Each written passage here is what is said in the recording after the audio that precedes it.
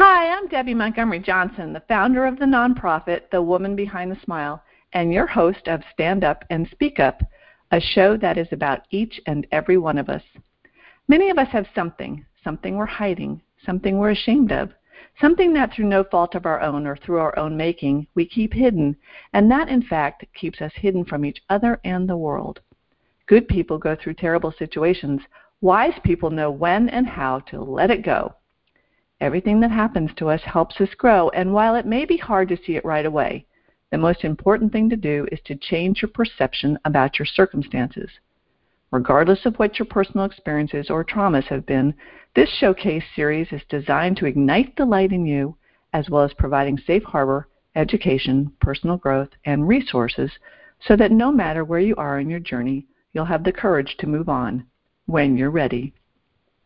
Stand Up and Speak Up features ordinary people who've been through extraordinary situations and struggles and found the courage to step out from behind their smiles and speak up about their experiences and the lessons gleaned from those experiences. Everybody heals at a different pace, and we recognize that. So come on in, have a listen, and enjoy the ride at your own speed. Welcome, everybody. I would like to welcome you today to our show and welcome my special guest, Miss Janet Grillo. Hello, Miss Janet. Hi, Debbie. How are you? Nice to be here. Thank you for inviting me. Well, I'm so happy to have you here. It's another contact of mine from Women's Prosperity Network, and Janet lives here in Florida, and just a few hours from me, not far away. And we were just talking about the difference in temperature. It's a little bit chillier up there than it is down here in South Florida, huh? It's definitely Florida weather. You just don't know what it's going to be from day to day, that's for sure. Well, it's crazy, and we're all going through the remnants of, I guess, tropical storm Ada, whatever she is, and she's dumped a lot of water on South Florida. But the flowers are happy, so we're going to look for the positive today. There you go. Well, I'd like to welcome you, and the way that you and I got connected was through Women's Prosperity Network, but also because of the book that you wrote, and we're going to talk extensively about your book. It's called God Promised Me Wings to Fly. There is Life After Suicide. But the book came as, you wrote the book as a, I want to say middle-aged. I shouldn't say that because we're not middle-aged anymore because we're living up to 100, so we're going to be, older. So what I like to do with Stand Up and Speak Up is kind of go back in time, back when we were young, and look at some things that might have happened in our life that have shaped us to be the women we are today. So let me just tell people who you are. I'm going to read your short bio, and then we're going to dive into who Miss Janet Grillo is. Sounds good. Okay, so at 52 years old, Janet Grillo's life shattered as she entered a world that she never knew. She was once an unsuspecting wife and mother who learned about her husband's secret life after he mysteriously died. To this day, she still questions whether his death was a suicide, assisted suicide, suggested suicide, or murder. Janet uncovered alleged mafia ties and multiple affairs with other women, and after falling into a deep depression with suicidal thoughts, she came to the realization that she needed to save herself from despair and hopelessness. She recognized that she was not alone and desires to help others get through their pain. And that's when you wrote your book, God Promised Me Wings to Fly, and she uses it as a motivational speaker and encourages others to seek help to find their purpose in life, even when things seem hopeless. I love that description of you, and you're perfect for this show and for what we're going to talk about today. So thank you for being brave enough and having the courage to stand up and speak up and to tell your stories. Yes, that's exactly what I'm doing for sure. And I'm so appreciative of that. So let's go back in time. When you were a young girl, were you always courageous? Did you have that courage bone in you, or were you shy? And kind of tell me who you were as a child. Oh, I was as a child. Well, I have 4 sisters, and so basically for me, I was a very shy person around other people, but not in my family. I always used to kid for the football games in high school when they were in the huddle. I had such an inferiority complex that I thought that I know that they're in there talking about me. So no, I was not. I was not very outgoing at all. I'm not sure when I really found my courage. I think my greatest courage came when I started my own business, and then I had to go out there and talk to a lot of people. But certainly the greatest strength that I found was after the death of my husband. But as a child, no, I was very shy and really only talk to people if you talk to me. Well, I heard you talk one time, too, that you struggled a little bit in school. Yeah, matter of fact, it's funny because I asked God to write me letters, and I wrote letters back to him. And then one of the letters that he wrote to me was dated 2004. And he said, know that I've chosen you to do a special task for me, one I don't want you to take very lightly. One day you will write a book, and when that time comes, we will write it together. Through your words, you will bring many people to me. It'll be a great success for you, but a greater success for the lives that you've touched. And I will put the right people into your life to make it happen. Of which I replied to God, really, God? I was in Mr. Fox's remedial reading class in the 7th grade. Surely you could choose others to do something other than me. And he said, no, I chose you. So it's a calling that I have. So, no, I did struggle in school. I was a C student in school. Definitely was not a writer, that's for darn sure. Well, if I could have a future, I never would have seen author, motivational speaker, that's for sure. And it is interesting, though, that if you struggled as a child, I know one of my children had a hard time with reading when she was little, and we had extra training and extra classes and extra tutorials and all that, and honestly, now she's the best student and the best reader of all the kids because she had to put a little work into it. And she acknowledges that was. Yeah. It's embarrassing at first when you're young, but that's true about all of us. When we've struggled with something, we've had to work harder to overcome it, and then we're stronger at it. And we thought of it. Absolutely. Now, Janet, you're going in and out a little bit. We were having some sound. We were having some sound issues earlier. I don't want people to miss what you say. Okay. Okay, that's good. So. Back to school, you were an average student, you did well, you went on, and you ended up getting married. How old were you when you got married? The first time I got married, because I've been married twice, I got married when I was 20 years old and had my daughter when I was 21. So I married very young, but way back when, in 1970, the rule was that if you weren't married by the time you were age 21, you were considered to be an old lady. So marriage was always on the minds of all the people because you definitely didn't want to be called an old lady. Sure on that. And then that marriage lasted 15 years. You said that lasted 15 years? It lasted 15 years, yeah. 15 years. And your daughter, you had your daughter from that. That's great. That is young. When I was 25, I was getting married, but I had gone into the Air Force. And at that point, they're not going to call me an old lady as I was going into the Air Force. Right, exactly. But you get that feeling from people, from family, right? You get the feeling from family like you better get married.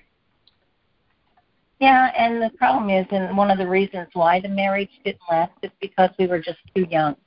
I was, by trade, I'm a fine jewelry and diamond broker, and at the time when I got married, I was supervising chains of department stores for fine jewelry, so I really concentrated my effort on building my business as far as the dedication to the job. Later on, I ended up opening my own business.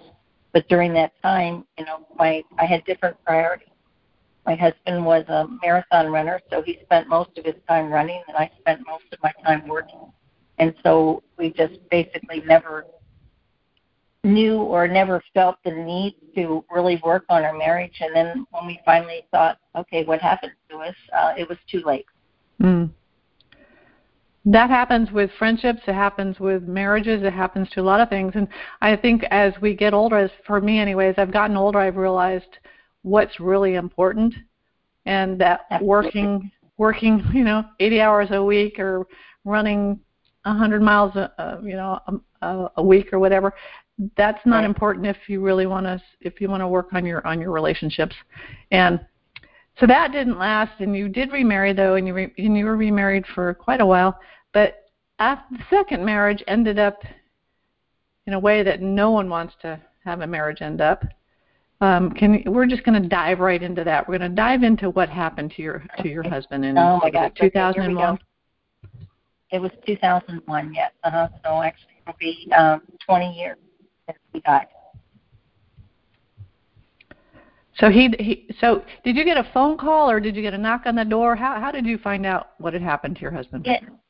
The crazy thing is that the night before he died, I knew that he was under a lot of stress because his demeanor was a little bit different. And so I thought, I woke up in the morning and I thought, you know what, today's going to be the day I'm going to do something really special for him. So I went to the store and I purchased all the ingredients that I needed to make his mother's spaghetti gravy, as you call it. Went and bought flowers, set the table with the china, the crystal red tablecloth, and I was just cooking all day in anticipation of coming home and just having this romantic dinner for two. And then about 4 o'clock in the afternoon, I got a phone call from him, and he says, I want to take you out to dinner tonight. And I go, but I'm already fixing this wonderful meal. I said, no, I told friends we would meet at the bar. Let's just have that meal on the weekend. So reluctantly, I said yes, and so then I went to get ready. And so when I was getting ready, he walked in the door, and he was really kind of taken back by all the preparation that I had done. And he felt a little bit bad, but we still went out and we, had a really nice dinner and everything. And then the next day he got up earlier than usual to go to work. And so I questioned him why he was leaving so early and also questioned him why he was wearing such old clothes to work because I had never seen him dressed so poorly. That particular night we were scheduled to meet a friend that lived in Delaware, moved to Florida, and then he came back to sign contracts with the sales company. And then what happened is we got to the restaurant. Our friend's name is Joe. Joe and I had arrived at the restaurant, and we waited for Tony to arrive, and he didn't. So I called the concierge in my building, and I asked him if he had heard from him, and so he hadn't. But he said a detective was in earlier in the day looking for me and asked me to tell you to come home, and then he would meet you there. So I thought, crazy detective, what does the detective want from me? So my son-in-law was a K-9 police officer, and so I called him immediately, and he didn't answer. I called my daughter, and she didn't answer either. And so I rushed home, and I went into my office because it had a clear view of the parking lot, waited for more than an hour for them to arrive. And so my son-in-law arrived in his police uniform with a man in a suit, and they took me upstairs into my condo and sat on the sofa. The detective confirmed who my husband was, his name, and I thought, well, that's strange, because my son-in-law knew that, and where he worked. And he said, I'm here to tell you, he says, I'm sorry to tell you, but your husband had an accident and he's dead. And I go, what do you mean he's dead? He said, no. And I thought the roads were a little bit icy. Maybe he had a car accident or something. And then I said, well, how did he die? And he took my hand and he said he committed suicide at 1 o'clock this afternoon. And I said, that can't be right. He hates guns. He shot himself. I said, well, how did he die? And he said, a gunshot wound to the head. And at that point, I just screamed in disbelief, and I turned to my son-in-law and said, could this be true? And he said, yes. And so I just couldn't believe it. My daughter didn't know what was going on. My son-in-law simply called her and said that Tony had had an accident. He was sending a police car for her and my granddaughter, who was just 6 months old at the time. So that was kind of like the beginning of, I didn't even know what it was the beginning of. It was certainly the end of a relationship, and I just was beside myself. I actually went into a state of shock. Oh, I'm got to tell you, I'm sitting here with this stupor of thought, just because it takes me back to April 8th, 2010, when I got the phone call from my son that my husband had passed away, and it was sudden, and it wasn't by suicide. He had had a heart attack, but the same feelings of maybe disbelief, or I went into what I call suspended animation. Just life just took over. And right. you go into autopilot. And I know I became the fixer. I wanted to make sure that everything was taken care of, except for myself. Right. So yeah, it's a tough place to be. Yeah. You don't know what to do. I mean, I just collapsed on the sofa, and shortly afterwards my daughter came in And my son-in-law took her aside and told her what happened, and she was just beside herself. And then throughout the evening, more family members came, but one of my husband's brothers came in, sat down in a chair, clapped his hands, and said, "That's it. It's over. He's dead. What's next?" And I go, "What the heck?" You know. And so later on, I started finding out things about my husband that were just crazy as far as that's concerned. After the funeral, at the funeral, there were over 1,000 people that attended the viewing the night before in the church service. And I was told that many men arrived at the funeral in Mercedes, dark suits, dripping in gold chains and sunglasses, And unfortunately, some people thought that they were there to make sure that my husband was dead, and that was a scary thought. But all of that didn't surface until weeks after the event. Although my family was aware of all the stuff that was happening, my son-in-law insisted on increasing my anxiety medication. So even though I was there in body, my mind wasn't totally there when the whole thing was happening. So you were really, before he died, I was listening to one of your podcasts, and you had said that you'd had a really nice life, that you had the home and the jewels and the cars and all this. But when I'm looking at it, from this side, it's like you were definitely that woman behind the smile. Yeah, right? I guess I was. I didn't realize that at this moment. Yeah. I think we all are at some point, but you were living that life, and then after he passed away, same thing maybe?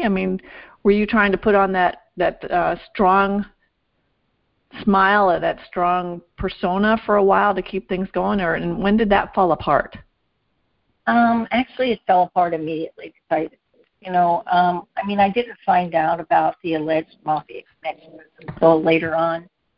His family of 55 members walked away from me after the last shovel of dirt was finished, right?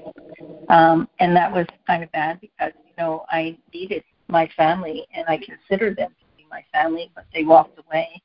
And then it was like a conspiracy almost.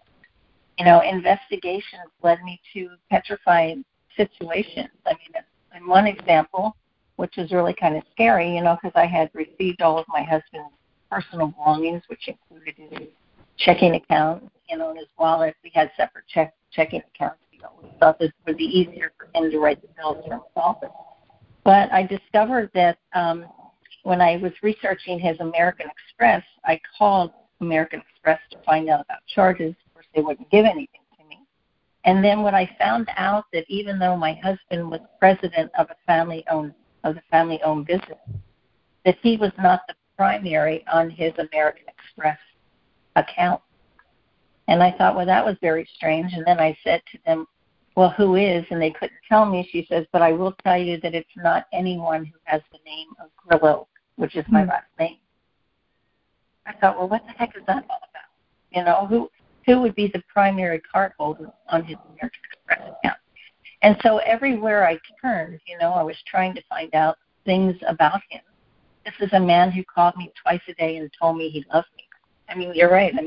He spent $4,000 to $5,000 on his suits, $100 for his ties, $1,000 for shoes, $250 for each of his shirts. He was dressed like a king, in a sense.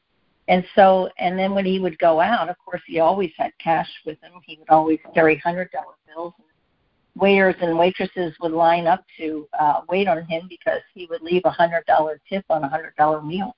Mm. And so, in looking back, I'm thinking, well, you know what? Maybe he was connected on some reason. But I feel in my investigations that I have, or my speculation, say, well, you know what? It's not just speculation. Because, I found out that at one point his company had put a new roof, a new driveway in for one of their customers. And I thought, well, that's kind of weird. Why would he do that? But the person worked in an automotive company, and I kind of think that my husband's company ordered automotive parts from his company, and I think that inside guy just made the invoices go away. And then my husband's company, they had about 200 accounts nationally and internationally. And my husband took care of 199 of the accounts, and then he had one brother that took care of one account out of Philadelphia. And so that led me to believe that they were doing something illegal. They were either a chop shop or whatever. They were laundering something, but I don't know what. Because I couldn't get any of those answers again because the family walked away from me. And I think even if they were in front of me, they still wouldn't divulge what was happening in the company. So the more you heard, the more you didn't believe. And I'm sure that, that brings up trust issues between you and your spouse and you and the family. How has that affected you since?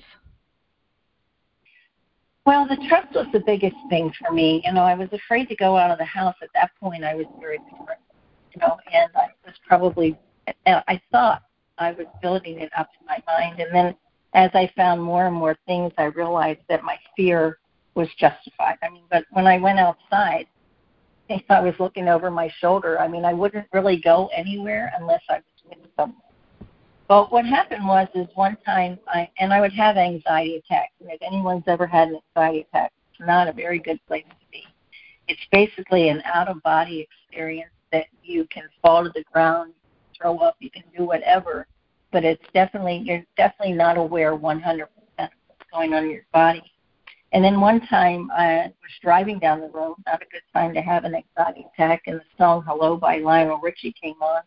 And that was my husband's and my favorite song. And so this anxiety attack took over on me. I ended up in the church parking lot, and I really don't know how I got there. It was a church that my husband and I attended. He was Catholic and I was not, but I attended Catholic. I had every intention of going into the church to pray, and God led me to the rectory instead. So I mustered up the strength to walk over to the door and banged on the door like a crazy woman begging for help, and the woman came out and she says, "I'm sorry, no one's here to help you." I went, "Oh my God." And I actually collapsed in the doorway, and the Monsignor came running to my aid. He was actually getting ready to leave for an appointment, and they canceled that appointment once he saw the disease I was in. So we talked for about 3 hours, and he was telling me about some classes which are called the RCIA classes, which is the Rite of Christian Initiation, which is the program that you take to become a Catholic. He said, "I don't know if this is right for you," he says, "but it's a good place to start. And if you want to become a Catholic, that's fine. But if not, that's fine too. It's your decision." So I went into the classroom. There were about a dozen people in the classroom. Some of them were broken, like me. But there were several other people that had already experienced God's amazing powers. And they were telling me about these wondrous things that had happened in their life. And I went, I need some of that. And so basically at the RCIA class, that was my safe place. That's where I found trust. That's where I found love, and that's where I found hope. So it was a group. You had tried to do it on your own, and you didn't have help from his family. And I was looking at I was reading your book, and I got to your part here, and I truly believe this is why we go through things in life. And it says, "There's no way in hell that God would make me go through so much pain without having something wonderful on the other side." And then you say that your goal is to help people heal and to make a difference in their lives so they in turn can help others who may be hurting. And to further that, it's like people tend to listen to a credible witness who has survived with hope, knowing that we share a similar pain. I totally agree with that. Yeah. So, well, and that was one of the things for me too. Is when I did venture out, one of the things that I hated the most, someone would grab my arm and say, "I know how you feel," and I said, "Well, you have no idea how I feel." Yeah. And I pray to God that you never do know how you feel. So it's really kind of crazy because I had gone to a place for a massage that I had never been to before, and so I was reluctant to talk about my life, basically, but the massage therapist kept asking me questions. So by the time I finished the massage, she knew that my husband had committed suicide. So she gave me a business card, and she said, "You should call this." But I took the business card home and threw it in a decorative box on my kitchen counter, and with no thought of revisiting it whatsoever. And then 2 years after that, I was in that box. And I saw the card, and I picked up the phone like it was a command from God and called the woman, and I said, "You don't know me. My name is Janet Grilla. Someone gave me your business card 2 years ago. I'm supposed to talk to you, and I don't even know why. I don't even know what you do." So she said, "Well, why don't you come and talk to me, and I'll tell you my story. And if you feel I can help, then you can pay me for my services." So I thought, well, that's a fair plan. But as it turned out, she was a grief counselor in a Methodist church. Both her mother and her son committed suicide. So she was the very first person that I spoke to who truly knew exactly how I felt. And so she asked me if I wrote in a journal, and I proudly sat up in my chair and said that I did. And then she asked me one question that changed my life forever. And that question was, is when you write in a journal, do you write to God? I said, write to God? You mean I could write to God? I never knew that. And she said, yeah, write to him. He'll listen. So I took her advice. I left there, and I went immediately to the bookstore, and I bought a journal. It was important for me to buy a thin journal because I didn't know what my commitment would be. And it was important for me to buy a bound journal because I didn't want to readily tear up a page. And so I took the journal home and sat, in a quiet room and just started out by writing, "Dear God, hear my prayers." And everything started to come out of me. My handwriting was probably an inch in size because I had so much anger in my body. Matter of fact, I had so much anger in my body that it was destroying me. But I ended up becoming a Catholic and ended up sitting in perpetual adoration in a chapel at our church. So every Thursday from 11 to 12, I would sit there. And I purchased a second journal to write into just at adoration. So after months of writing, "Dear God, hear my prayers to God," I'm sitting there in front of the Blessed Sacrament, and I thought, I wonder what God would say if he said something to me. So I turned to the back of my journal, and I wrote on the top, "Dear Janet," and signed it, "Love God." I say, empty lines waited patiently while I waited anxiously to see if it was crazy or profound. And about after a half an hour, my hands started to move. And I truly wasn't aware of what I was writing. And so what I did is the letters that I wrote to God are very important to me, but more important are the letters that God writes to me, just as I mentioned in the first letter, one of the first letters that he had written to me. So, and the nice thing about the letters from God is they're not time-sensitive.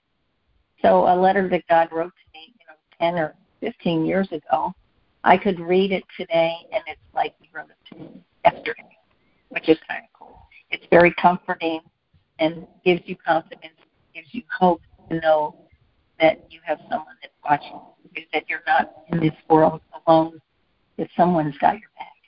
Well, the greatest thing about that is, we each can receive personal revelation, and that's exactly what it was happening, is God was talking directly to you and answering your prayers, even if you weren't asking them. And I love that, and I love the journaling part. That's been a big part of my life. But you said something earlier. We're just going to go back because we will talk about journaling and how you've taken this. Okay. But you talked about the reason that you ended up in some of those places was because of the anger. And you wrote in your book here that Buddha said, holding on to anger is like drinking poison and expecting the other person to die. And that's exactly it is so true. I've seen it in my life with, people that hold grudges, and they're usually holding the grudge, and the person they have a grudge against doesn't even know they're holding on to it, that they even have it. But I remember after Lou died, and there were times at night, I kept so busy. Life was busy. I made it busy so I didn't have to really feel life. But between 12 and 4 a.m., when I was in bed alone, there were times when I would get angry at Lou. And people would say, how can you get angry at somebody that died? I'm like, you know what? I'm angry at the things that didn't happen, the things that we had planned that weren't ever going to happen. And I was angry because he canceled his life insurance policy. He'd done other things that financially were hurtful. But I was just angry because I was left alone. So right. How do you get over that? How did you feel, when you had those times of anger? How did you get through those? Because I work with a lot of women that have been deceived and manipulated in terrible ways, and they're stuck in the anger So how were you able to move out of that anger stage? Well, it was like every step that I took, was just one more anger, one more anger, one more. I ended up after, I got through a lot of things that during itself about his family and stealing insurance policies from me or trying to steal insurance policies from me, attorney fees of over $100,000. I mean, it was just really crazy. But I actually just started traveling. I even ended up in Switzerland. And because I had met a gentleman on a cruise who was from Switzerland. It was a Zig Ziglar cruise that I had gone on. And so I went there and I was in a hotel room. And then all of a sudden I found myself in a fetal position and I didn't know why. And so I ended up walking to a Catholic church just to simply pray. And when I walked in, they had a life-size statue of the Pieta. And so as I was leaving, I thought, you know what, I need to buy some rosaries. And not that I had rosaries before, or I left it at home, or not that I was a rosary person, to do that, but for whatever reason, I needed rosaries. And so as I walked out the door, there was a young nun that was standing at the door who didn't speak English or broken English in her best, thing, but I just said rosaries, door, just trying to relate to what I needed. And she said, you need to talk to someone. But so she knew that there was an English-speaking priest in the rectory, but he wasn't there.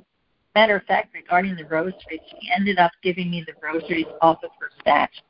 And I said I couldn't take them, but she insisted on it. And that's one of the most prized possessions I had. But the thing in talking, the priest called me at 11 o'clock at night, and we talked for 3 hours. And the thing that he made me understand about forgiveness, when you forgive someone, it's basically for us. It's not for the other person. And when you forgive someone, you're not forgiving, you're forgiving the person, but you're not forgiving. And so at that say that again. I lost that part. Say that again. When you forgive someone, you're forgiving that person, but you're not necessarily forgiving the act. Absolutely. The act of all the betrayals that my husband said to me, the fact that he lived a secret life. One of the things that angers me is that, I wish I knew the person who I was married to, 18 years later, I feel like my life was robbed from Garrett. But it was part of God's plan. I have to understand that I met my husband at a time in a restaurant where I was supposed to meet 3 other people for dinner, and none of them showed. I went to the payphone because back in 1988 we didn't have cell phones, and I went to the payphone and I called all 3 people, and no one answered the phone, so I just assumed that they were all on their way. And so I was sitting at the bar, about 50 seats in the bar, and then when I went back to the bar after making the phone calls, one person came in the bar and sat in the exact same seat that I was sitting in. And I thought that was very strange, so many seats at the bar. And I ended up sitting halfway between that person and my husband to be it, and it turned out, and we just kind of started talking. And so I look at it like all of those things that were put in place, it's nothing that I could have done myself. If one person had answered the phone, we wouldn't be having this conversation today. But the interesting part is that my husband had to die in order for me to go through the pain and suffering, to kind of like figuratively step outside of my body to view my life without judgment or emotion, and realize that I had to go through this pain to walk through this so that I can truly recognize other people's pain so I can help them get through it, and then they in turn will help other people. So a question, I've had this asked me before. If you could reel back time, would you change anything that's happened? I would not.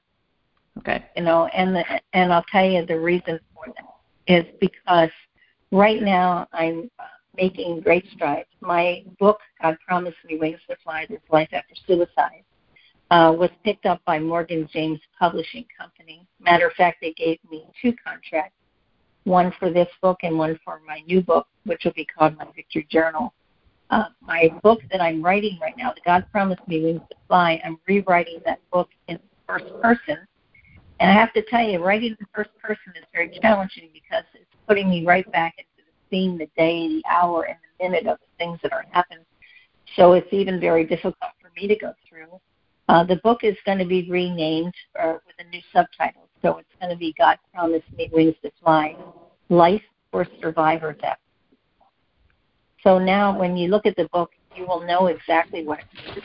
It's going to be healing. And then I've had the opportunity to reach out to a lot of people through LinkedIn. And basically when I'm contacting them, I'm contacting people that I know that when we work together, we can have a stronger voice. So even just going into LinkedIn to find people that are associated with suicide, so I put in people suicide LinkedIn, and I found that there were 187,000 connections. Wow. So as I'm moving forward, I realize that it's going to give me a great opportunity to touch people all over the world. And then once my book is published in June, I will start a book tour and speaking tour in the cities where I have to. So I truly feel that I'm going to make a difference and help other people and help a lot of people do the same. Absolutely. And I give you a lot of credit for doing that because suicide is something that we don't talk about. There's a lot of things. There's the mental health issues these days. There's suicide. There's the scam that I was involved in. People don't talk about it because they just feel so vulnerable. They feel ashamed. They feel guilty.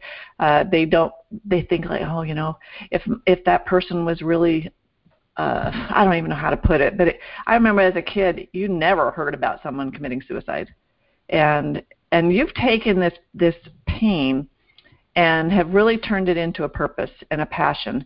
And I so honor you for doing that. That's the greatest way to heal. And that's what I encourage people to do is use your journals. That's the very first thing, is to get the story out of you so that you can release the emotion attached to it and then use what happened for good. And you're doing that in a great way, and I encourage you to keep going and to keep talking about it. And the special mission, and I heard you talk about this morning on a podcast with Nancy Matthews, was that you've turned this into a mission for veterans and your connection with the veterans. And of course, yesterday was Veterans Day, and I was an Air Force veteran. I have 10 family members that are in the military, and I have just this great, connection. When I heard that, I'm like, oh my gosh, that is her mission. So can you explain to everybody what you're doing with the veterans and how that plays into your mission and getting on with life after suicide?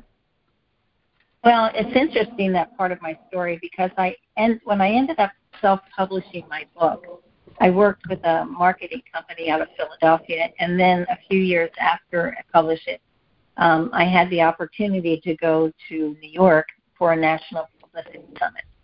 And at the summit, I had the opportunity to meet a woman by the name of Tammy Devine. And Tammy owns Crown City News in Sacramento. And so in talking with Tammy, he asked me about what bothered me. And I said, I don't know, the crazy thing that bothers me, and I don't know why, but I often wondered, how can you have two people that would come home from war, both of them have the same injuries, and maybe they both lost their legs? What's the difference between one strapping on prosthetic legs and running a marathon, and the other becoming a martyr, an alcoholic, a drug addict, and eventually committing suicide? And I truly believe the difference is God, having God in their life, knowing that person is there for a special reason. So in talking with her, we decided that I was going to interview veterans and tell their stories. In one case, I interviewed someone who had attempted suicide 3 times and then chose life instead. Today, he's actually a motivational speaker. He even found himself homeless, living in a box under a bridge. So sometimes when he talks, he'll bring a box with him, to show people. Another person that I interviewed was a woman that's called a Gold Star mom, and her son committed suicide. She connected me with a man by the name of Howard Barry, was from the Chicago area, and Howard's son committed suicide. And Howard started a display of 660 flags And the reason for that is, on average, there's 22 American veterans that commit suicide every day, 660 a month, and more than 7,000 a year. So in talking with her, I was telling my sister about the interview, and she said, I've seen a collection of flags, but I never knew what they meant. So I thought, I'm going to design a flag that when someone sees it, they'll know exactly what it is, what it means. And so I designed a flag using the American flag as the base. There's still the 50 stars on the flag, but 30 of the stars I've taken, and I've changed the color from turquoise and purple accent because the colors for suicide prevention are turquoise and purple. And then I added 2 bands of turquoise in there, and in the center of it I said, stop 22 veteran suicides a day. So the 30 stars on the flag times 22 equals the 660 lives that are lost. Well, so as a result... I don't need to interrupt, but I'm looking at the flag. I want people to go to veteranssuicideawareness.org and look at the flag. It is stunning. And it's my heart goes out because, I see my boys and their wives and, the folks that I've spent a lot of time with, and they're so positive and so patriotic. And then I see the guys that are, in veterans hospitals or veterans homes that have been through the tragedy and have lost. And then I see guys on the street, and it's sad. I've spent 8 years in the Air Force. I have this patriotic bone running through me, and I'm just, we're so self-sufficient, so proud, so willing to put our lives on the line for other people, and then come home, and especially during the Vietnam War, and actually, no, today, guys are coming home today and not feeling the encouragement from America in many ways. In many ways not. There's both sides of the story. But like you said, there are the guys that make something of it, and then the guys that wallow, that's not a nice word, but actually, feel their pain and then don't want to do anything about it. But suicide is not an option. Right? No, it's not an option. And the thing of it is that with the veterans, I'm hoping, even though my book will be Life for Survivors After Suicide, I'm hoping that people will read it, even if they're contemplating suicide, even if they're depressed, only because they're going to have a better understanding, like a raw encountering of what their family's going to go through if they decide to take their life. And it's not a fun place to be. Some people, like myself, are finding purpose. One of my goals is to have my flag flown beneath every American flag at every government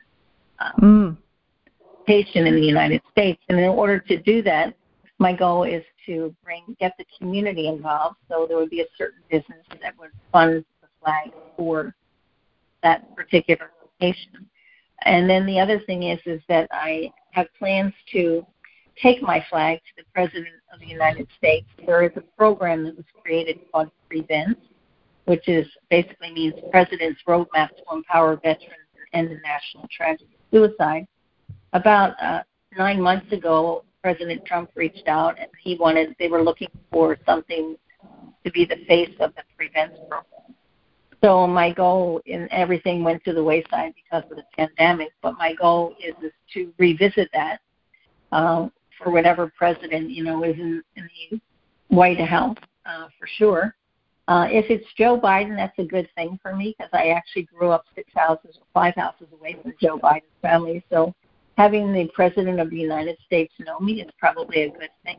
So, but what I'll do is I'll wait until my book is published, and then once it's published, I'll send the book and the flag to the White House and see if I can absolutely. And we'll do what we can to connect you with people that are in, the VA, or I actually have a friend out in Arizona, and her son committed suicide, and for years could never talk about it. She's very well known in the financial industry, and I would really love to have get her connected with you in this particular thing, because it's sad. Our young men and women that have served in the military they deserve our support, and they shouldn't feel like they're alone. And I really give you so much credit for taking what you're doing. And this, I'm looking at the flag, and it is stunning. And I wish you the greatest success with that and the book. It's God Promised Me Wings to Fly. I'm looking at it right here. I actually had the opportunity to read it and to write a testimonial for it. There, I sit there with my highlighter, and I can look through it right now, and I've got yellow markers, marks through the whole thing. Because it's not yellow markers. Yeah, it's not just suicide. I mean, I'm looking at it from my point of view too. After Lou died and then being scammed, there are many things here that you talk about that are applicable to life's tragedies in general, not just in suicide, but particularly for suicide because it's not talked about. And family members are at a loss of how do I move forward from here. Same with the veterans. How do we move forward from here? And you're so proud of them one moment, and the next moment you don't even want to talk about what happened. And right, exactly. That's a tough place, as a mother, as an aunt. That's a tough place to be in. So I'm going to really, we're going to transition just for a moment. I've got Dr. Tim McGinnis, and Tim is the founder of SCARS, which is a Society of Citizens Against Relationship Scams. Tim is actually a Navy veteran.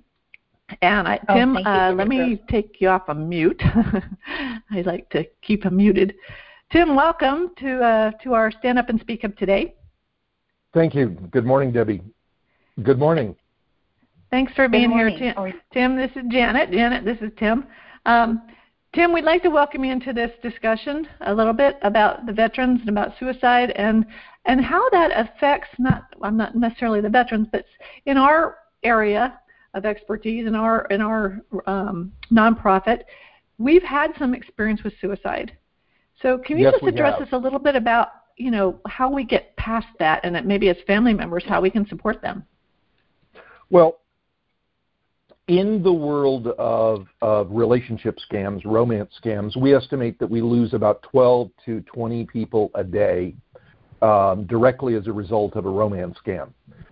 You yourself, Debbie, know exactly how profoundly traumatizing the experience can be. And as we know, about a third of victims stay trapped in denial and profound despair coming out of this experience. And the solution, in large part, is not only to talk about it, but to try and help reach people by not blaming them for the experiences that they've had in their life, specifically scams, whether they made a mistake and allowed it to happen or didn't, but regardless of simply accepting the reality of the situation and that the individuals need help and assistance. And if you're a victim, staying silent is one of the most disastrous things that you can do.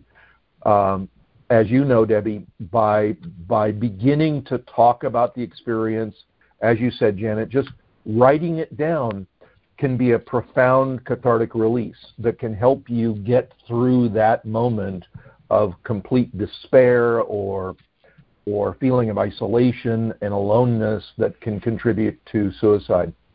We became aware of this several years ago, and in fact, it was one of the triggers for the creating of our organization when a woman came to us who was living in Hong Kong, a domestic servant from Indonesia who had been scammed and had literally no alternative, she believed, but to take her life as a way of escaping the anguish that this scam caused in her life. And we reach a number of people literally every week, sometimes every day, who are in that moment. Go ahead, I'm sorry. Okay. Who are in that moment when they're desperate for help and any guidance that they can, and we do our very best, not only to give them the information that they need, but also to provide them with the hotline numbers, either here in the United States for the Suicide Lifeline, or in their own countries, because we have an exhaustive catalog of crisis support numbers and organizations in virtually every country in the world that we supply to the public, through our volunteers, etc. So this is the way that we address this problem.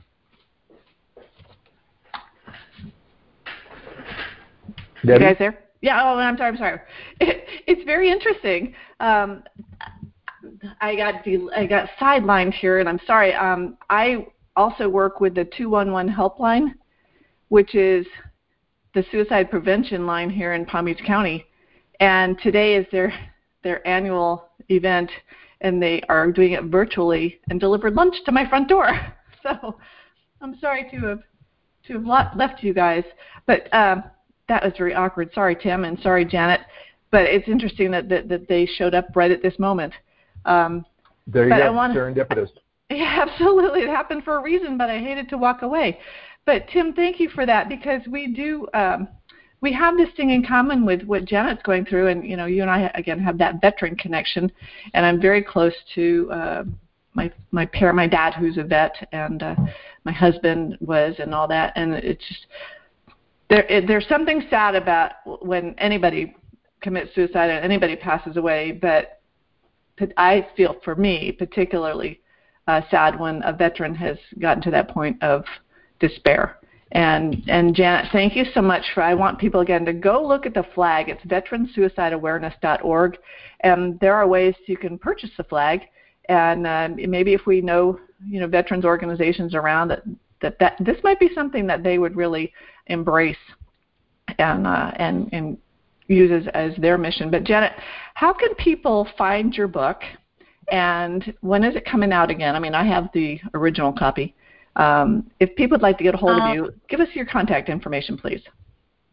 Okay. First, let me tell you, right now I'm waiting for Morgan James to complete the new cover of my book.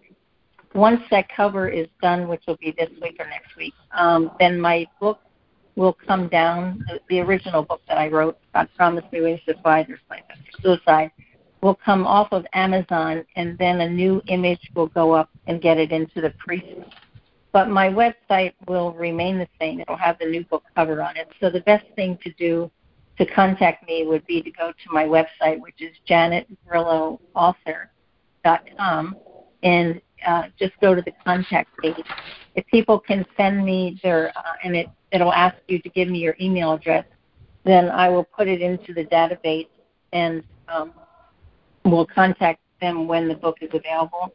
Also, too, is if they want to talk to me, I'm available to talk to you. Write that in the message as far as doing that concern, or I can give you my phone number now. I don't know if you want me to do that. Go ahead, and I'll put it on our YouTube video. Okay. So anyone can reach me on my cell, which is area code 302-545-8115. Okay. And reach out to me. If someone wants to talk, someone wants me to do a motivational talk. As I'm making my list through the LinkedIn, I'm keeping track of all the cities in the state. So I have a plan in place to do those motivational talks in all the cities where I am, but I'm just getting organized with that now, for sure. Well, it's Janet Grillo, Grilloo, is my last name. Janet Grillo, and it's janetgrilloauthor.com. You can find her on Facebook and also LinkedIn. We'll post her phone number if you'd like to get a hold of her. But her book is called God Promised Me Wings to Fly, and the old one, the subtitle is There Is Life After Suicide. And actually, I love the little girl that's on the front that's got her arms out like she's flying. Right.